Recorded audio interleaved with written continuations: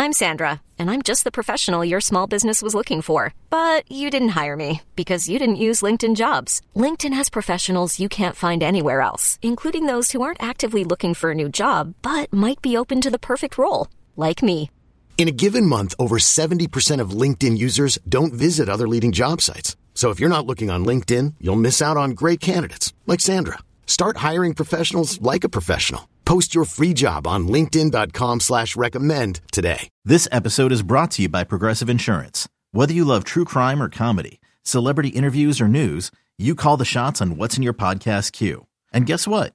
Now you can call them on your auto insurance too with the Name Your Price tool from Progressive. It works just the way it sounds. You tell Progressive how much you want to pay for car insurance, and they'll show you coverage options that fit your budget. Get your quote today at Progressive.com to join the over 28 million drivers who trust Progressive.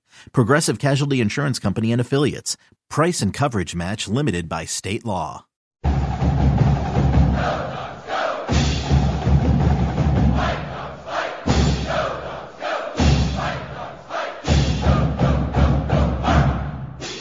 I'm Kim Grinolds of Dogman.com with Chris Fetter, Scott Eklund, down in San Antonio, Texas, in front of a crowd of 62,730. And make no mistake about it, this was a home game for Texas, but Washington with a big win over a ranked Texas team. And Chris, you were looking up some stats.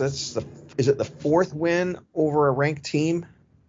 Yes, it's the fourth win over a ranked team this year, which makes them this is the only season in program history where they've beaten four ranked teams in a season. Only like the 91 team only played 3 games. Obviously they won them all, but this is the first time it's happened with at least 4. So, yeah. Yeah. And just post game, I let Jackson Kirkland know about that, and he started laughing. He was almost giddy. I'm going to go out and rub that in my dad's face. That's just kind of the way Jackson is wired. But the 4 ranked teams are Michigan State, Oregon State, and Texas, correct? Yes. Okay. This was the loudest game of any stadium I've been in this year. It was loud. It was 90% Texas fans. UT is only about an hour up the road, but I don't know if you guys could tell on TV, but it was a good atmosphere for the bowl game. Some bowl games we go to and they're not well attended. Packed house tonight, and like I said, it was like a home game for Texas.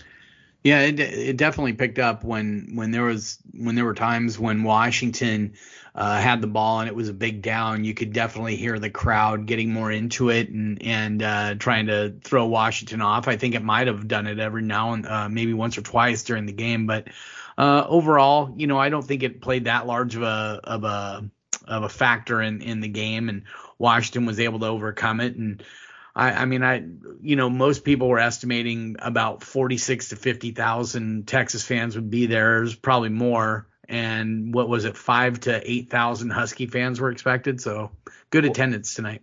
Well, expected, but a lot of people just flat out couldn't get here. Yeah. It was just flat out bad.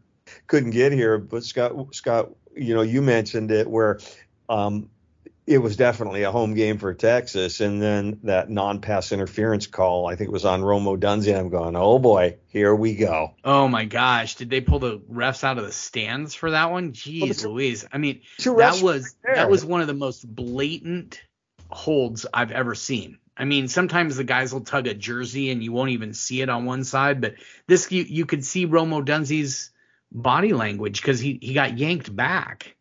And that might have been 6. I think Chris said that in our little group chat, was that could have been 6 if without the pass interference. So is what it is. Washington was able to overcome it. They know they're going to have to overcome adversity, especially in basically a home game for Texas on the road and everything like that. And they were able to do it. Hey, Chris, I can't remember what was the other game this year. Was it Cal where they opened up with the long pass? I remember Apple Cup second half. They threw the touchdown pass to McMillan on the very first play of the second half. There might be a game where they did that. I guarantee you they didn't run a flea flicker on the first play of the game. That's for sure. Well, talk a little bit about that. I asked Michael after the game when he knew, and he called the play. And he goes, we're going to run Frankenstein, and when it's the first play of the game. It didn't result in any points, maybe field position, but Michael said that Grubb told him yesterday that they were going to run that. But talk a little bit, because I thought it was real interesting, not only that play, but them going deep so many times early in the game. It just really seemed to open up the underneath as well as the running game. Well, it may have, but if you're going to say there's a silver lining to their taking their deep shots, that probably is what happened. But they, outside of the very, very first play of the game, which, to be honest, was a lot more on Polk making an outstanding play than it was Penix making a great throw. The rest of those deep shots, I don't know what was going on with Mike tonight, but he just didn't seem to be in sync. The one with Rome, I think, could have been a touchdown. If it wasn't for the interference, it wasn't called. But really, other than that, seemed like Taj Davis was streaking open for a touchdown early in that game. And usually if Mike just puts a little bit of air under it and a little bit of touch, that's money in the bank. And he overthrew him by 5 yards. So I don't know what was, my pet theory just watching the game and seeing what happened was that I think Pete Kwiatkowski, obviously the old Washington defensive coordinator, but the current UT defensive coordinator, I think he threw a lot of stuff at Penix early, and they do all that check with me type stuff with the sideline. I think that threw him off, and the pressure, it didn't really get to Penix because they still didn't get any sacks, guys. They still didn't have any tackles for losses, but they did affect him enough that I think they took him off his spot early, and that affected the deep game. But Kim, you're right. In the end, I think the threat of taking the shot, even if they didn't connect, was enough to kind of maybe soften some things up, I think. Talking to Jackson Kirkland post-game, he said after that play, he started noticing some bickering over on the other sidelines where guys were really confused on what they had and a little bit of fighting themselves on the field. But, Scott, you take a look at what Texas did to Washington, and they held Washington down. You got to give some credit to Pete Kwiatkowski on the other side of the ball. I thought he had a pretty good game plan. Oh, absolutely. I mean, he did what the other teams that have had success in keeping Washington under 30 points were able to do, and that was to not allow Washington to get the big shots. And when they did, they tackled them, and they didn't get a lot of open looks. I mean, it seemed, and the other thing that really seemed to be, it wasn't just the coverage in the secondary. I think it was pretty good in the secondary, but I think it was the fact that Michael Penix never seemed to get super comfortable in the pocket. I thought he was harassed a lot more. The commentators made some notes about that during the broadcast as well. But they were getting consistently into his face and making him move a little bit more than he likes to move. So kudos to Texas. I thought they came in with a really good game plan, and considering that they were without their number one tackler on the defense there, I'm drawing a blank on his name, but he had opted out. And so, Washington really needed to take advantage of that, and they did, because they were able to have one of their better running games on the season. Scott, I would add real quick, I think you could tell early on by the fact that they were calling some rollouts for Penix, that you could tell that they were either anticipating pressure from Texas, or they just thought that they were going to have to counteract that somehow, some way, and they were going to have to maybe improvise or manufacture a little bit of extra time for Mike to get rid of the ball. So that was pretty clear early too, whether they did it intentionally or whether Texas forced them into a little bit of that. That was certainly a factor early on. Chris, from where I'm down in the fields, it's hard to see what's going on in the trenches. But I thought my biggest concern going into the game was those two mammoth defensive tackles that they had on the interior line for Texas. But it seemed like, especially in the third quarter, Washington was just pushing them off the ball. What did you see from the Washington offensive line, specifically in the second half, and from the Texas defensive line? Because I thought they were going to really be able to control Washington's running game. Well, I thought it definitely was a tale of two halves, in the sense that Washington was really able to keep Texas off the field. I mean, they basically doubled the time of possession in the second half. And so all their drives, even when they weren't scoring, were extended drives, were double-digit plays. So they were able to run mix. Again, Ryan Grubb, I thought he called an excellent game. And really, both him and DeBoer, they have the guts of a burglar going for it on some of those fourth downs and some of those key third and longs that they were able to convert. But I've never seen a team so comfortable and so in their element in third and long. It almost feels like they're better off in third and long than in third and medium for some reason. But the run game, I thought, came up huge, especially no Cameron Davis. Again, Wayne Talapapa, as you guys mentioned, really, really good game. I know Penix was the offensive MVP of the game, but I really thought that Wayne Talapapa deserved a nod on that one too. I thought he had a phenomenal game, came up big and strong and had some great runs. Richard Newton had some really good runs too. So I thought they were able to mix in, and I think because Washington threw the ball so much, I mean, they threw the ball, 54 times? Something like that.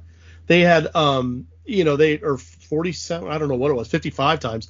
Man, 54. I think the whole defensive line was so pinned in their ears back that they just did not give the run game of Washington enough credit, and I think they were able to make them pay a little bit at times.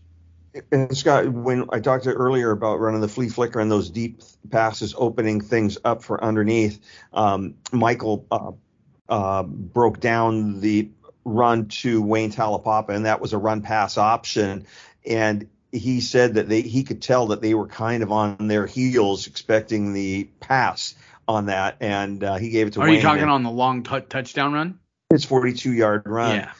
I didn't get to see it, but he was laughing. Michael sometimes starts giggling up there, and he was giggling about the stiff arm that Wayne put on a guy. I didn't see it. Yeah, he definitely put a stiff arm on a guy, and I've actually got a picture of it on our front page.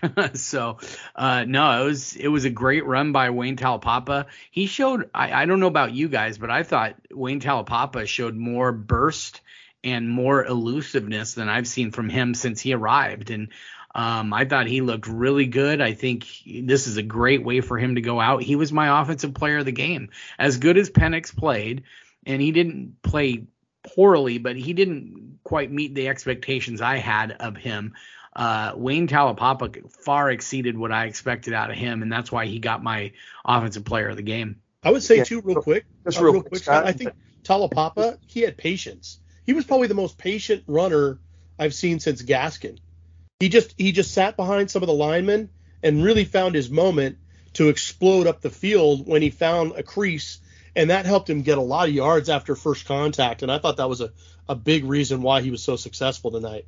And I think the big reason he was successful is 3 weeks off, rest that body. So he had those fresh legs, fresh body. And just on a quick note, Cam Davis was not suited. And word is from people that, we're talking to, concussion suffered a couple of days ago. So he was unable to go. So I'm sure that was tough for Cameron Davis not being able to go. It was a non-contact concussion thing where he just ran into somebody. So that was the story behind Cam Davis. And everybody else seemed to be suited except for the guys that, had the surgery that we knew about. But like I said, I thought that run just really seemed to open up the running game for Washington as the passing game softened it up for that, Scott.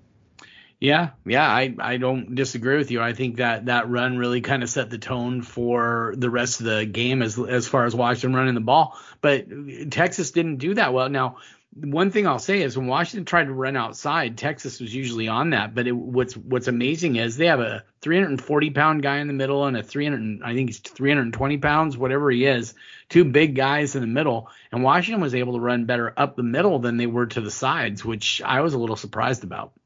Yeah, and when we talk about the second half, I think one of the keys to the game was Washington being able to go down and score, even though it was only a field goal.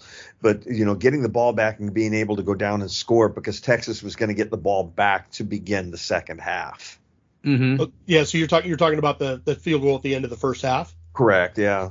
Oh yeah, no, that was huge. And to be honest with you, I think it was just the cumulative effect of the drive itself. I know a lot of fans on the boards at the time were kind of bemoaning the clock management and kind of wondering if maybe they wasted a play here or there through it. But they had two legitimate chances in the end zone, and I know it was a hot pass from Penix. I'm sure Penix felt he really had to throw it in there hot. But Odunze, normally, if he can get his hands straight, he's going to catch that all day long for a touchdown. So it was a rough way to finish it in terms of just getting the field goal. But to get those points was huge because it culminated a drive that was 16 plays, which was their longest in terms of number of plays, longest drive of the game, 74 yards, and it ate up almost 5 minutes worth of clock. I was saying on the boards, guys, that was a drive that Steve Sarkisian would have been proud of, because what did Sark always say? He wanted the ball at the end of each half. He wanted to finish the halves with the ball in his hands so he could determine what was going on. So as soon as I saw the results of that drive, guys, I thought of Sark. Hey, Chris, I don't know if you saw this on the on the broadcast, but they showed up a graphic that was the last touchdown drive that was 10 plus plays was the 25th 10 play or more scoring drive for Washington, and that's the most of those kind of drives for a Pac-12 school since 2004. That's pretty impressive. Yeah, no, they know how to control the ball, and again, it goes back to what I was saying about living in third and long, and I think that really amazed a lot of people, and it should have amazed a lot of Washington fans, but it sure felt like when they were in 3rd and 7+, it just never fazed these guys. It's like they just always felt like they could get it done. And it also goes to the point where it's kind of more of a trend in football nowadays that those almost become 2-down situations now. Whereas in the past, when we were growing up, 3rd and 7, it would be like, well, if you don't convert, you're kicking. Well, now if you get to like 4th and 2, it's almost weird if you don't go for it. And as we saw today, both teams, didn't really hesitate too much when there were some 4th and reasonable situations, and I think both of them had a reasonable amount of success. There was a situation I think it was in the first half where it was 4th and about a yard, and Texas was in their own territory, and the word on there is Sark going to landing it? Is he going to landing it? And then he sent out the punt team, but that was pretty funny. But hey, just one of the things that really jumped out at me on the stat sheet, and I'm kind of surprised, Texas had 18 carries for 51 yards. Even though they were missing their 2 top running back, their 2 backups are those guys are still pretty good, and they've got a really good offensive line. Is that really surprising that Washington's defense held them to 51 yards on the ground? Absolutely surprising. I would have expected them not to rush for 200 yards. They were averaging 199.6 yards per game on the ground, and so I would have said, okay, if Washington can hold them to half of that, they're doing pretty well. They held them to a quarter of that. And, that's darn impressive no matter who is missing from the game. Yeah. I'd add real quick, Kim. I just think that again, I know a lot of people are going to wring their hands about no Bijan Robinson, no Rashawn Johnson. Bottom line is, if those guys were available and would have played in this game, Texas's game plan offensively, in my opinion, would have been miles different than what we saw. What we saw was Sarkisian saying, "Hey, I'm looking at these defensive backs for Washington. I'm seeing them play some pretty soft coverage, so I'm going to use my guy Worthy. I'm going to try to get him in space with some quick throws.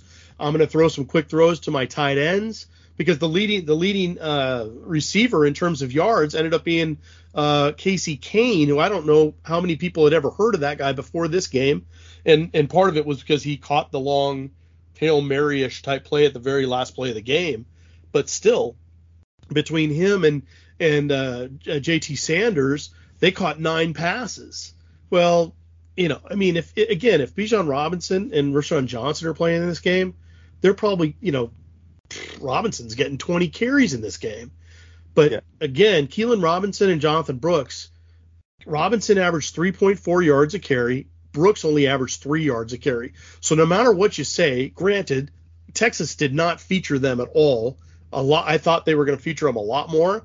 But even so, Washington held them in check. And I think that was pretty impressive. Well, they also held Xavier Worthy, who's arguably the most dynamic, take the top off the defense wide receiver in the country. They targeted him 14 times. He only has 7 receptions for 84 yards. So if going into the game, would you give up 7 receptions for 84 yards to Xavier Worthy and call it a day? Well, yeah, as long as 14 targets is pretty crazy, but he had, what would you say, Scott, at least probably 3 pretty lethal drops? Yeah. Oh yeah. Well, that one long one on the sideline where Perryman ended up getting hurt, that would have been a tough catch. He still should have caught it, but the one that was down the middle of the field where he beat Cam Fabi-Kulan. There's no excuse for that. That was the very, very next throw, wasn't it? If I remember. If it wasn't the next throw, it was very close to it. Yeah, what happened was Perryman went down, and I think he broke a bone in his hand, and he went out. And you knew that the minute Perryman went out, that everybody on the sideline knew they were going to go after him. And he had Fabi-Kulan in by 5 yards. I mean, yep. And the ball wasn't overthrown. It went through his hands. Oh, it went right through his hands. Yeah. Yeah, so he had a tough I was also joking on the sidelines for those who've been to the basketball field. Xavier Worthy is not very big. We were trying to determine whose legs were bigger, Keon Menifield's or Xavier Worthy's. And the fact that you can have that discussion says a lot. But, man, that guy's fast. I mean, you were just worried anytime he touched the ball, he's open to breaking it. And one thing so you guys remember the tackling issues at Oregon. And then at Washington State, they weren't great either. But for some reason tonight, I thought they tackled pretty well in space for the most part. There were some misses. Cam Bright had that one on the touchdown catch for jump. Scott, is that considered a missed tackle when he didn't even touch him? Oh my gosh, yeah, it was bad. I mean, some of those were bad, but I mean, I thought overall, the defense came in. They brought their they brought their physicality in this game, and I think it showed up because there weren't a lot of guys breaking tackles in this game. I'll be looking for the Pro Football Focus grades, obviously, in the morning to see how they grade them. I think they're going to grade them pretty well from the tackling perspective. At least that's what I saw too. I agree with you, Scott. The only thing that I would say is I think the DBs sometimes got caught in no man's land. They weren't close enough to the DBs to really stick on them, but they weren't far enough away where the guys were going to have to make a move. It's like they were trying to cheat up, and then they get caught a couple yards behind, and then all of a sudden their momentum would be taking them one way. All the other guy would have to do is just go the other way, and now all of a sudden a 5-yard route turns into a 15, 20-yard route. And that happened a few times. But other than that, when they were able to actually get their hands on them right away, they were going down. And I think that's a testament, especially coming into a bowl game where you haven't really played in almost, a month. And you just wonder if that aspect of the game is going to be harder to work yourself into. And I thought right from the jump, the team tackled very well.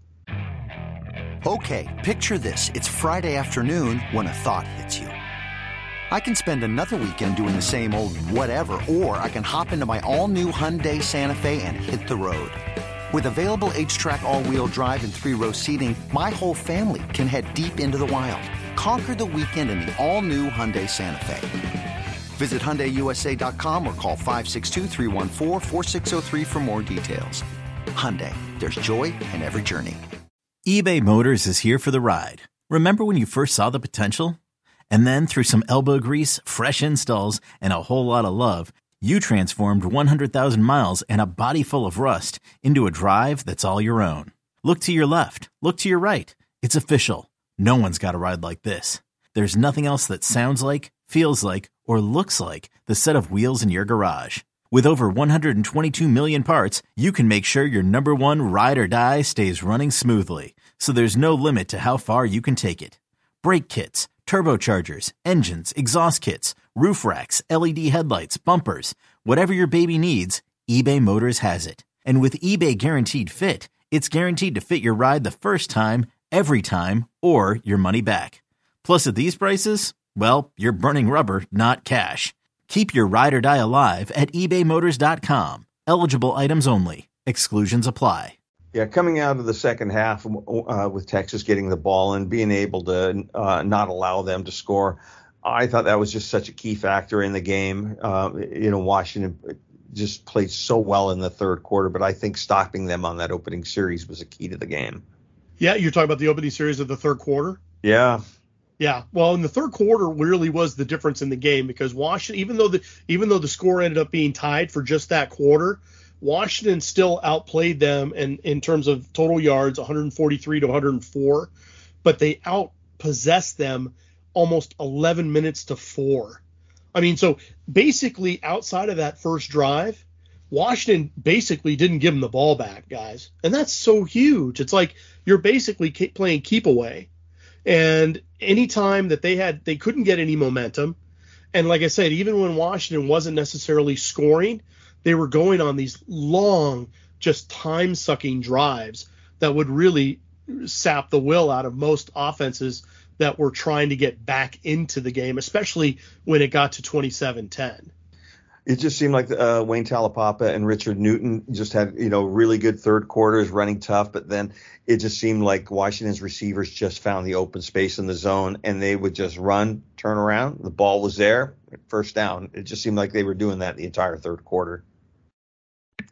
Yeah, it definitely did. And I thought Richard Newton did pretty darn well running the ball. I thought he ran really hard, which we've all kind of become accustomed to with him. But I thought that he did about as well as you could expect for a guy who probably didn't find out he was starting until a couple days ago. So, or not starting, but, being the primary backup. So thought he played pretty well, had a couple key first down runs. One was on a what do you call it? That the Wildcat, or Wild Dog, whatever we call it, that they run.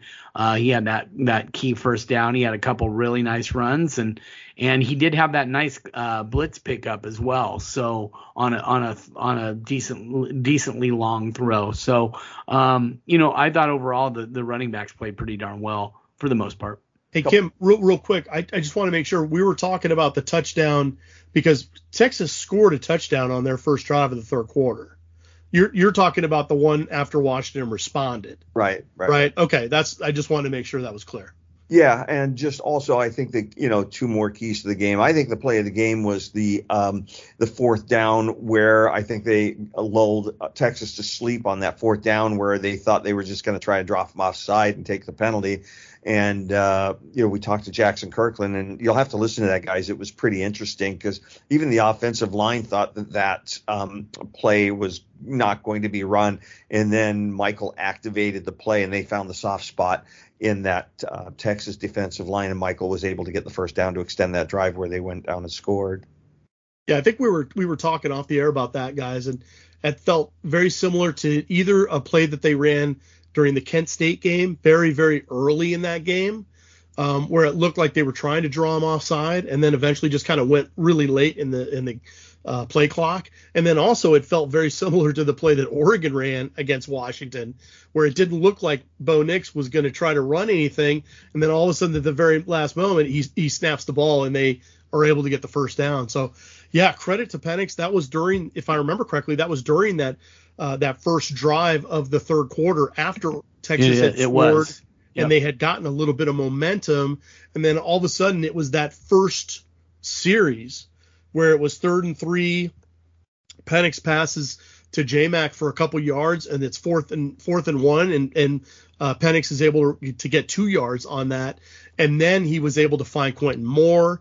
He was able to find, McMillan for a couple passes, and then that's when Richard Newton came in and got some key runs, and then that's when Jack Westover, man, right down the middle, had that great play where he tried to high hurdle the guy.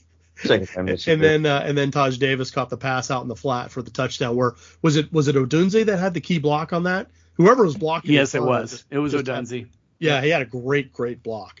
Yeah, and then Scott, the other fourth down where Washington sent out their punting team and Texas called timeout, and then Washington sent their offense back on and got the first down. I thought that was a real key to the game as well. Oh, absolutely was. Great catch and then run by, because I don't think he had the first down by Devin Culp. I mean, I thought Devin Culp continued to look really good. Had some of his issues that he does sometimes, but man, I thought and that just shows you how athletic he is, because at 6'3", 6'4", 250 pounds, whatever he is, for him to catch the ball, spin like he did, and keep his feet. We've seen guys more nimble than him trip themselves up on stuff like that, and he didn't. Well, what was really interesting about that is a lot of the time when they run that play, they run it to the other side. Michael's left-handed, they run it to the left, but Michael was running to the right, so that's a more difficult throw.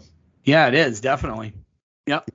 And by the way, I also like that they ran it in the middle of the field instead of down to the goal line. Speaking of Devin Culp, they ran that tight end screen again for a first down that I really liked. Yeah, they had a couple really good middle screens that seemed to really jumpstart some things. And, I think kind of kept Texas a little more honest in terms of, I think they were expecting more pressure on the outsides because of McMillan and Odunze and Taj Davis getting targeted as well. So for them to figure out a way with the tight ends and the running backs to get some things done in the middle, I think was important. Yeah, just some quick stats that jump out on the stat sheet. Texas 18 carries for 51 yards, which is a real good job by the defense. Washington had 28 carries for 158. Texas had 65 plays for 420 yards total offense. Washington had 445 yards total offense. Do you guys know how many plays they ran off the top of your head? I thought I saw 83. 83. They ran 83 plays. So that's up there, for the season. When you take a look at the individual stats, Wayne Talapapa, 14 carries for 108 yards. Richard Newton, 11 carries for 44 yards. Michael Penix, offensive player of the game, 32 of 54 with 2 touchdowns, 287 yards. He did have that interception, and then Jalen McMillan, 14 targets, 8 receptions, 58 yards with a touchdown. Rome Odunze was targeted 11 times with 5 receptions for 87 yards. So, hey, Kim, did you see how many targets that Taj Davis had? Taj Davis had 10. Yeah. And 4 receptions. Yep. I mean, they just could not come up with their connection tonight. Yeah, and when you take a look at the defense, and it's pretty much been like this all year. Under Jimmy Lake, it just seemed like the linebacker would always have, 12, 14, 15 tackles, but it's been pretty much like this all year. The leading tackler tonight was Braylon Trice with 6 and Michelle Powell with 6, but Braylon Trice had 2 sacks as well tonight. Yeah, his second sack that he got credit for was the one on that final drive of the game for Texas. And to me, that was the one that absolutely sealed it. They needed the pressure, and it was very similar, I thought, again, to the Oregon game, where he was able to take advantage on the final drive of the other team and really put them in such a big hole that they were never able to recover. Yeah, Washington 11 of 20 on third down, which is a really good number. They were 2 of 3 on fourth downs, but the one that was at the end of the game. And then Texas was 6 of 15. So, those are some of the things that really, really jumped out. But good game down here in San Antonio. It was a home game for Texas. But also, just real quick, Reggie Williams at the games. I had a chance to talk to Reggie. He's still big. And then Isaiah Stanback was on the field with his patented big smile and met his young son. And his son's hair is longer than Isaiah's, if you can believe that or not. Well, I'm glad he was able to make it to the game. Unfortunately, there were a lot of Washington fans that weren't able to because of travel difficulties. So I'm glad that some familiar faces were able to make it down there. I wanted to ask Michael if he was going to go back to Seattle on the plane or drive back to Florida with his parents in the car. I didn't get the chance to ask him that, though. So also had a chance to talk to Rome Odunze, and I told him he could make our job a lot easier and take a lot of stress off if he wanted to tell us tonight if he was coming back, and he kind of laughed. He didn't tell us it either way. I asked Jackson Kirkland, if you had another year of eligibility, would you come back? And he said, yeah, in a heartbeat. He loves this place. But yeah, it also sounds like Devin Culp and Richard Newton, even though I personally didn't think there was any thought of maybe they were thinking about maybe transferring, maybe going into the portal or something like that. But it sounds like they're telling people they're both coming back for 2023 as well. So, it just seems like the momentum is carrying this team into a monster season next year. And man, Rome Odunze, it would be interesting if he decided to come back too. We'll see what happens. All right, let's wrap it up. It's a late night, and I got a plane to catch tomorrow. Scott Eklund, final thoughts? Final thoughts, man. Washington, this game was huge for many reasons. But I think the biggest one is because it sends them into the offseason on a high note and gives them a ton of momentum heading into the offseason. It's going to pay dividends on the recruiting trail for 2024, 2025 kids. It's going to pay dividends from the standpoint that Washington's going to be in the national conversation all offseason long. Michael Penix puts them there too because of his status as very likely one of the top Heisman guys, at least heading into the season. So lots of reasons why they needed to get this win, not the least of which was the impact that it's going to have on this program heading forward. Great win. Now we kind of turn our vision toward 2023. The players come back, I think they come back to start classes in early January, but mid-January is when they start winter conditioning, and that'll go all the way through till spring ball, and then you guys know how that goes. So a lot of fun, crazy season, and now we just look forward to 2023 and what could be a pretty special season. Chris Fetters, wrap it up. Yeah, I think going into this season, I was thinking, maybe you guys can back me up on this, but I was thinking 7 wins, maybe 8 on the outside if they did make a bowl game. I don't think anybody saw 11 wins coming. 5th time in school history that's happened. And in the first year for Kalen DeBoer and his staff, for people that want to know, DeBoer earned $75,000 as part of his bonus for winning the bowl game. The assistants, I think, got $10,000 each. So hopefully they buy themselves a nice Christmas present, nice holiday present. But Scott's right. I mean, the recruiting dividends. Think if you're Anthony James right now, or if you're Diesel Gordon, man, you got to be crowing right now. You know, coming from the state of Texas, beating Texas basically in their own backyard. Even a guy like Curly Reed, who lives really close to there. You know, those guys can look at that and go, hey, you know, we could be a part of something really, really, really special starting in 2023. But I think of a year ago, guys. Think of where this team was a year ago. The uncertainty, a new staff just starting out, a first-year coach that had never coached at the Power 5 level before. It's just an absolutely unbelievable turnaround, and I think it's one of the real success stories in all of college football this year. I don't care what anybody says. I know Kalen DeBoer didn't get a lot of Coach of the Year nods and all that stuff, but he should have. You know, he was co-Pac-12 Coach of the Year. That was awfully good. Jonathan Smith deserved that nod too. But nationally, none of those guys got credit, and it's absolutely crazy to me. So what those guys have done, I feel so happy for guys like Jackson Kirkland and, you know, Jeremiah Martin and Alex Cook and a lot of these seniors that stuck around and really grinded with these guys and have put themselves in a position where this program can be really, really successful starting in 2023. So can't wait to see what the future holds.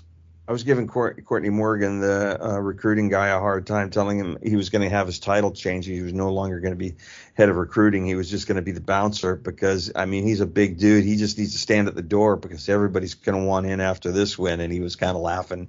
He goes, it makes my job a lot easier. We can be a lot more selective, that's for sure. So huge win. 11 wins, 11-2. Yeah, nobody saw that. I don't care what anybody says. Nobody saw that. Wins over Washington State, wins over Oregon.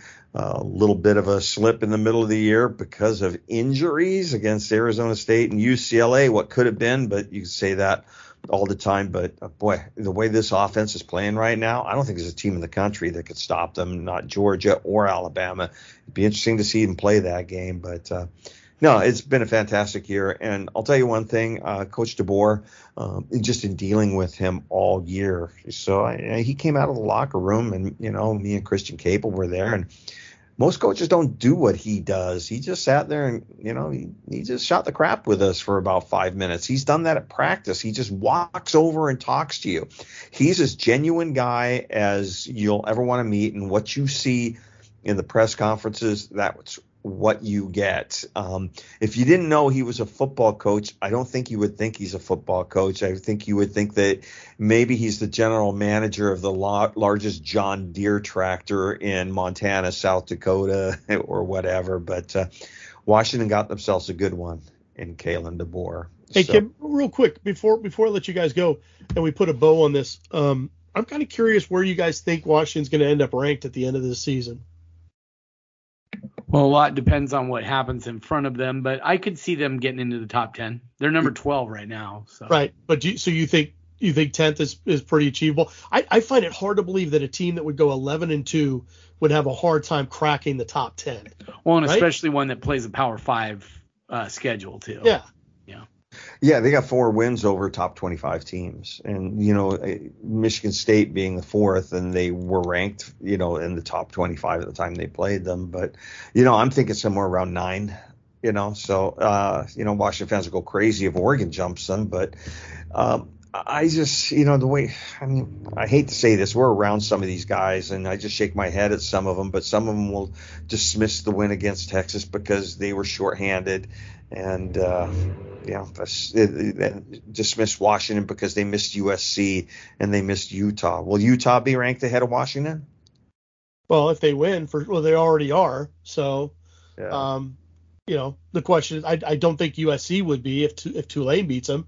For instance, if Penn State beats Utah, they won't be ahead of them. Yeah. Washington will be ahead of Utah. Yeah. So Scott's right. There's a lot of moving parts still. But again, the idea of an 11-2 team, Power 5 team, that should have ideally, if the divisions hadn't changed, would have played for the Pac-12 title game. How that team couldn't be in the top 10 by the end of the season. Boy, it's staggering to think that that's a possibility, but who knows? 2 a.m. in San Antonio as we wrap up. So for all of us at Dogman.com, I'm Kim Reynolds along with Chris Fetters and Scott Eklund. Go Dogs.